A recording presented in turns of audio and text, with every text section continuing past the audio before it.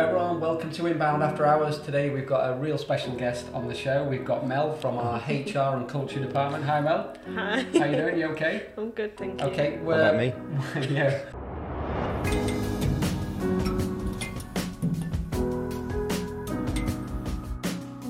Everyone, welcome to Inbound After Hours. Today we have Mel on the show. You can see how happy she is to be on the podcast today. Mel's in charge of our HR and culture. She's been with us now just over 18 months. Today we'll be talking about inbound recruitment and how it's helped us as a business. So welcome Mel, you alright? Yeah, good, thanks. Looking forward to it. Yeah, we're going to fire some questions at you now. So first, if you could explain what you do within Digital 22, and we'll start there. Yeah, definitely. My role is centred around the team. One of the core responsibilities in my role is to look after the recruitment. That covers a lot. It covers everything from the general day-to-day, working with line managers, interviewing, managing applications, and then across to the employee branding, which is where inbound recruitment fits in. Okay, I mean, let's talk about, I remember your interview back in the day. You come from a reactive recruitment arena, if you can. If you can explain your old job and how different it is to what you do here. Yeah, definitely. My previous roles were recruitment agency. Definitely put me in good stead for starting at Digital 22. It was really fast paced, and you had to work with what you had as well. It's very different in that we're looking for different things each time we recruit, and we're always looking ahead, which is great. Yeah. And this is kind of, I guess, where the inbound recruitment stuff comes in. It's not something that I was able to do before in my previous roles, so it's been great to be involved in it this time round and learning off the guys how to transfer the inbound marketing methodology to recruitment. Yeah, absolutely. I know there's a terminology in the recruitment world called post and pray. So you get a job advert, you put it out there and pray the right candidate, where we do things totally different now. Would like to touch on that. Before we do, Paul, do you want to have a little chat about, well, let's just explain what is inbound recruitment in your eyes, and then we can go back to that. Sure. It's something we got from HubSpot. We did a podcast with Hannah Fleischman, and we never jumped on it straight away, but I think you'd been here about 6 months-ish, maybe a bit longer. Back end of last year, when we knew we were going on a big recruitment push, or was it longer ago than that? I can't remember now. Anyway, a while ago last year, we knew we were going to have to recruit people, and we wanted to do something a bit differently because of where we're based, like quite rural, and a lot of people go and work in Manchester or Preston, where we are. And we're right in between two cities, so we were looking for different ways of doing it and not just doing paid ads. Yeah. So we explored inbound recruitment, which is basically, like Mel said, the inbound methodology but applied for recruitment. So it's using all the same tools we've got, blogging, video, social, and instead of writing about marketing stuff, writing about culture, careers, things that are going on internally, how to find whatever job we're going to be applying for in 6 months. So there's a lot of pre-work. You need to know what jobs you want in advance, because all the same stuff still applies. Takes time to gain traction, takes time to get blogs ranking. But it's basically attracting people, and instead of offering them a download and becoming a customer, you're trying to entice them into applying, and then I guess the customer is a hire rather than or the potential employee. Yeah, I suppose if you break it down that way, I suppose viewers are viewers, visitors are visitors, and then a lead would be an applicant, and then a sales qualified lead would be someone who gets to interview, and then a customer would be someone we hire. Yeah. Now, perfect way of explaining it. You touched on our pain point. Our pain point is we're quite remote in a little village, an hour outside Manchester. The fact that we were scaling at such a fast pace, and we was posting and praying, it was kind of a 50-50. We were worried. We were even talking about opening a second office abroad. And then since we've delved into the world of inbound recruitment, it's like any inbound, it's took anywhere from 9 to 12 months to kick in, and we're seeing a real effect now of applicants. So, nail on the head. Let's get back to Mel then. What are the current challenges then, Mel, of setting up inbound recruitment? Any things you can think of what we struggled in the early days? There's plenty of challenges, and I think we face a lot of them. I'm really lucky that we've got such a big marketing team, because that's what we do. So there's a lot of people that can help out and will help out and have loads of good knowledge as well. I think for any person looking at inbound recruitment, even in a marketing agency, it's getting the time for people to focus on the recruitment. And for Digital 22, people always prioritise client work, which is definitely how we want to do it. But you need to make sure it is a priority, and that you need it for it to be a priority yourself to be able to get people on board with it. I think that's not blowing our own trumpet. The way we were growing, recruitment became enough of a priority to nudge marketing work off top priority for at least, I think it was a full campaign and then half a campaign, so 6 months. We knew we had to do it and build an employee brand. I know you're going to talk about, but we wanted to do it sooner, but proper leads come first, or proper leads, inverted commas. I mean, let's touch more on the platform, Mel. So I know a report we ran a couple of weeks ago we spoke at events, so we ran a report. This is only through HubSpot as well. This is not including Indeed or any other third-party applications. I know back in the day, over 18 months ago, we're getting around about eight leads or 8 to 10 applicants through HubSpot. I know we're running that report the other week, we're getting over 100 now. That's only just through HubSpot. So you can see there's been a 10x on that, which is phenomenal. Definitely. Just through doing what we're doing. What kind of stuff have we done then?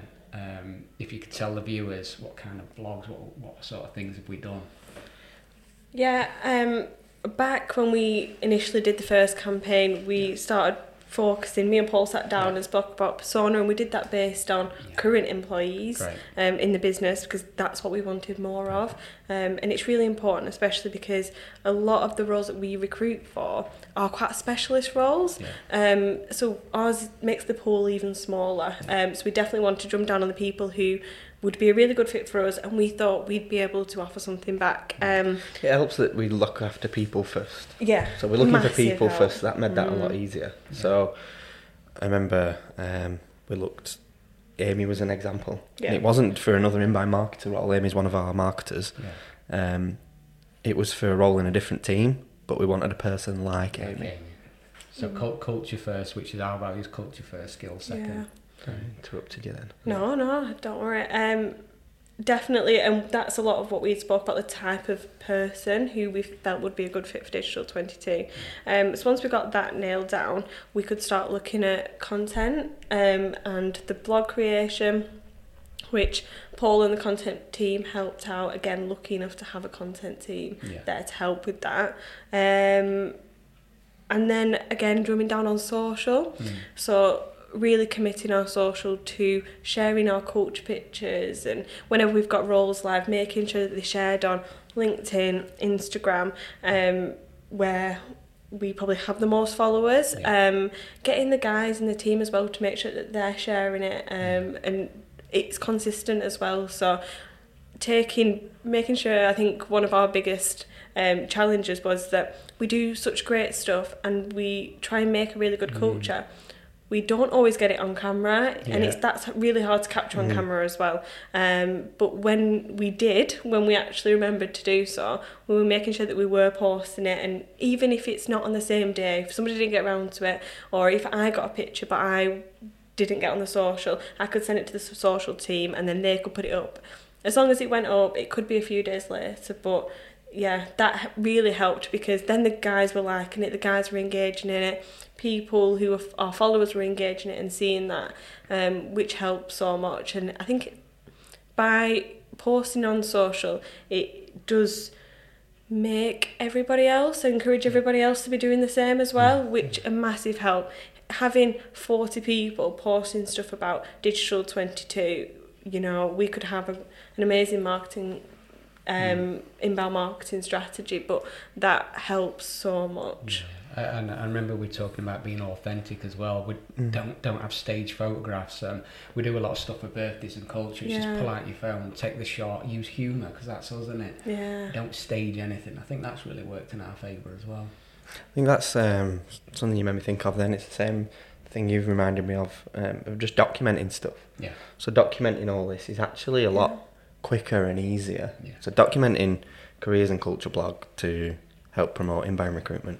It takes a lot less research than finding out about a new tool that you've never heard of and then trying to write a blog about it. Yeah. And that takes a lot of research to make a worthwhile blog. But, for example, Raz's blog today, A Day in the Life of a Content Marketer, he'll have done that in 15 minutes because it's just, what do I typically do in a day? And it's just interesting. And obviously, that's not going to do anything on its own, but we did a lot of other stuff. So you mentioned LinkedIn and Instagram. We just flipped Instagram to every post was just about culture, the jobs we have, the jobs that go in, the way we work, the perks, the opportunities, the success stories. Every post was about showing off how good it is to work here, so that people do share it, and especially if they're in a post, people do share it or their friends see it, and then and then it builds interaction, so you get traction. The algorithm kicks into gear then a lot quicker than yet another B2B post. I agree with that, and the good thing is we're not posting them now. The guys in the company, they almost want to show off about their company to their relatives and their friends, so they're posting a lot of this stuff. It's gone organic now, so we don't have to as much, do we? They do it for us, which is even introducing more powerful. The hashtag helped as well, the D22 Life, because everything's in one place. It's easy. It really helps with applicants now, whether they come in via social media or our website or the content we put out there. They go straight onto our Instagram. That's what everybody does now, and they see it all. We've got, so many posts because we've been so consistent with it. And that's great to actually have that. And the amount of times we've sat in interviews and people have said to us, "Oh, your culture looks great." We've not told them anything at that point about us, but that's come across from our website, it's come across from our social, but that's just from a year's worth of having to put the effort in to document it, and put the pictures on there and putting the stories on there and just building that as well. What's interesting as well, when we just started doing the odd Instagram posts, when we took Instagram more seriously, which we never used to about 3 years ago, because we used to look at LinkedIn for B2B marketing, but then when we wanted to up our recruitment game, we started putting more posts on Instagram and it started getting mentioned. But when we went proper all in on it, it's funny how it's a good tell how soon someone mentions the culture and Instagram. If it's one of the first things they mention, you can probe at it and see what is it they like about it. And if someone just wants the free beer, the early finish on a Friday, it looks really laid back and like you don't do any work, it's like, no, I'm not listening. You're taking it the wrong way. But if someone mentions it as an add-on and that's really motivating and it's obviously thriving and there's good team spirit, then you get that they get it and you know that they're a good culture fit as well. I agree with that. That's good for you, Melanie, that people, every interview I'm in now, I know I'm coming towards the end, but they almost say like they know us before they've even met us, just through the video and the D22 Live. And I think, Alex, you mentioned that as well in your interview. I feel like I know you guys already. When was the last time we had one that didn't mention it? I don't know. It is, people come in and people mention random things that I don't even know made it to social sometimes, but then that's great, and that's such good feedback and so valuable, and that's the kind of thing that's like, it worked. It really does work, I know you just explain about how you feel when someone posts, like, it's their birthday or something, and we do all the treats, and then you see it on Instagram or... Yeah, I love it. It's great because sometimes even people who aren't in the office, they'll see something on Instagram and then message everybody else, and I love that because everybody just is quite inclusive and everybody wants to be involved, and everybody's contributing to it now, and everybody's on board with it, which is really good. You'll see stuff on Instagram, like example, I'll see a picture of me in the kitchen having a laugh, or two people, I'm like, where did they take that? All these little snipers about everywhere taking shots of everyone having fun and enjoying themselves, and you'll say, that's a proper dad comment. Where did you get that from? But it's good though, isn't it? Yeah, we're lucky again having people passionate about taking pictures and photography. That's so good, and that we can use that and their passion and actually do something with it and put it somewhere. Okay. Let's revert back to my previous question. So HubSpot's great for all this stuff, but you've had some challenges with it as well. I think you know what I'm talking about. Do you want to sort of touch on them from an applicant point of view? Yeah, definitely. We played around with using HubSpot. It's great because any applications through our website go straight into the HubSpot portal as contact, and it made sure that everything was in one place. So I attempted to use it as more of an applicant tracking software. It didn't work out necessarily as what I wanted it to do. There were some challenges, I guess, along the way. It was good for it's made for sales. Yes. This is the deal life cycle. The deal life cycle, yeah. Yep. So creating the recruitment process as in the sales deals. It worked well, adding the context, having everything in one place, but the confidentiality was the biggest challenge because the guys have access to the account. We've got our phone system linked to HubSpot, which is great because all the emails that are from the conversations that we were having via email were pulled in. All the calls were pulled in. I could easily put notes on. The problem is that other people could potentially access them notes because they've got access to the Digital 22 portal. Also, the fields were a bit restricted as well.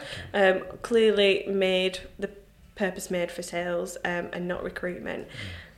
Saying that, one thing that we definitely want to get involved with, and one thing it's going to be really good for, is the nurturing. You've got all the contacts in one place. It takes all the manual labour and the manual admin out of getting all the applications together. It covers all the GDPR stuff, which is really important, and it's all there ready for email nurturing and getting them into an email workflow. Never thought about GDPR and recruitment. So it's really important because if you are going to go down the nurturing route, any contact details that you obtain via any Indeed or LinkedIn, they've not subscribe to any emails or to receive any contacts at all. So that's through LinkedIn and Indeed. You can contact them and then try and get them to maybe a landing page, then convert them through HubSpot that way. Is probably the best way to do it.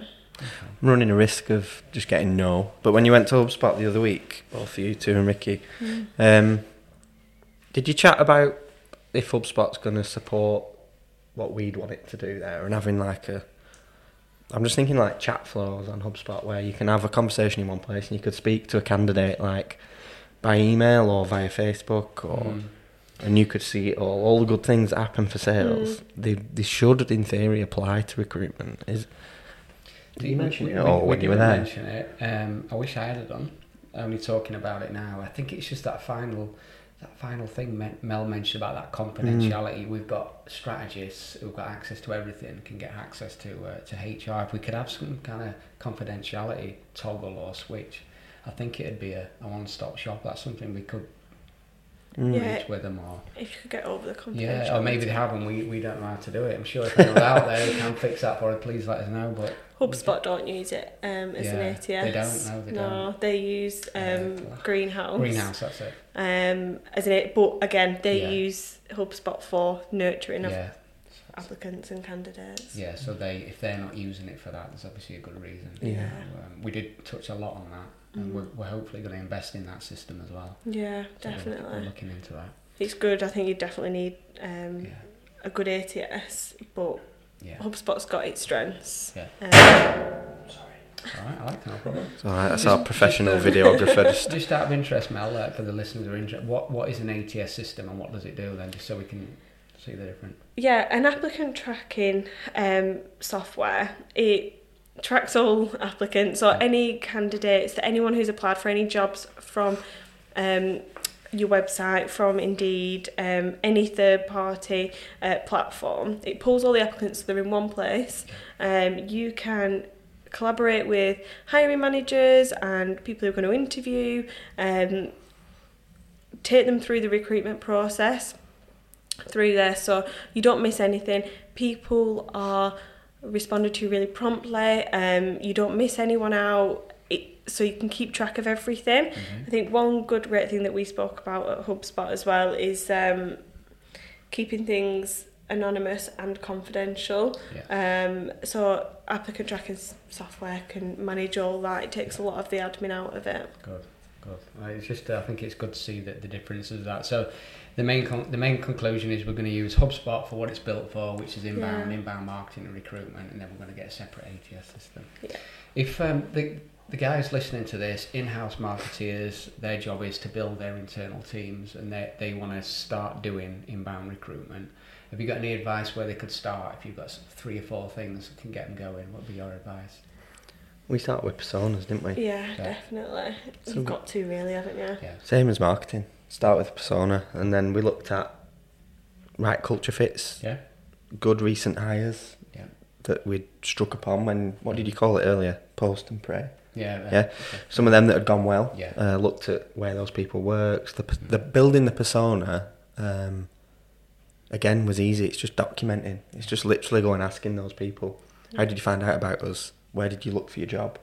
Understand what their concerns were about potentially coming to Digital 22, what went through their mind, what were their considerations, and trying to tackle them. And then put that into the persona, wasn't it? It was easy as that. That's why we went on LinkedIn, and LinkedIn, if you're active and care about your career, you're active on LinkedIn. Mm-hmm. And our demographic at the time, and I think we're due a refresh, but our demographic at the time of people were hanging out on Instagram the most. So that's why we flipped that to being just a recruitment tool. You know, if we wanted to recruit a certain role, I suppose you could go down onto other networks or other forums or subreddits or something, but Instagram was the one that was like constant, and it was a blank template as well pretty much for us. So we went from there, didn't we, and keyword research for blogs. I think you passed it off at this point really. You gave your aim of here's what we want, and the team produced it. And yeah, from a marketer's perspective, if they wanted to implement inbound recruitment, then really work closely with your recruitment team or your HR, because they understand the challenges and hear the challenges, whether it's through pre-screens and interviews. A lot of that, they hear the challenges and understand what the challenges that they face, but then definitely talking to people in the team, people who've started relatively recently, and getting that down. And how did you find it all as a process? Like difficult or easy? Which bit, the persona? All of it, yeah. The persona was easy, but you guided a lot of it, so that was really helpful. It was just Q&A though, wasn't it? Yeah. So there was nothing hard work about it. That's the best bit. Yeah. Feedback and Q&A and doing what we're doing now and getting it out there. Okay. We're on a journey, Mel. We're 18 months into it. Well, a year into it now. We're doing really well from an inbound recruitment. What we're going to be doing next over the next year then to take it to another level? My personal priority is really drumming down on nurturing of candidates. So doing that through email and through social as well. Making sure that we are engaging candidates, and that's not necessarily people who are looking for a job right now, people that might be looking for a job in a year or two, but make sure we're somebody that they consider when it comes to that point. Watch out for Mel adding you on LinkedIn. And we don't want to lose. You get so much good stuff when you've got a job out, and it might not be right then, but it will be in the future. Or it could be in the future. So don't lose that. Use it now while it's fresh. And just keep nurturing, building that pipeline. And again, I've noticed you guys have separated the blog now, so we have our normal marketing blog and a recruitment blog, which is awesome. So just keep going, keep doing what you do. We've got loads of ideas coming back from HubSpot last week. We do model a lot of what they do. They spend millions on investment.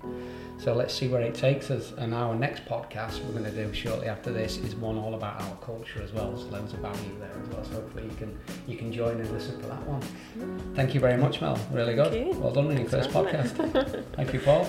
That's it, guys. Cheers. Thank you very much. Take care. See you in a bit. Bye.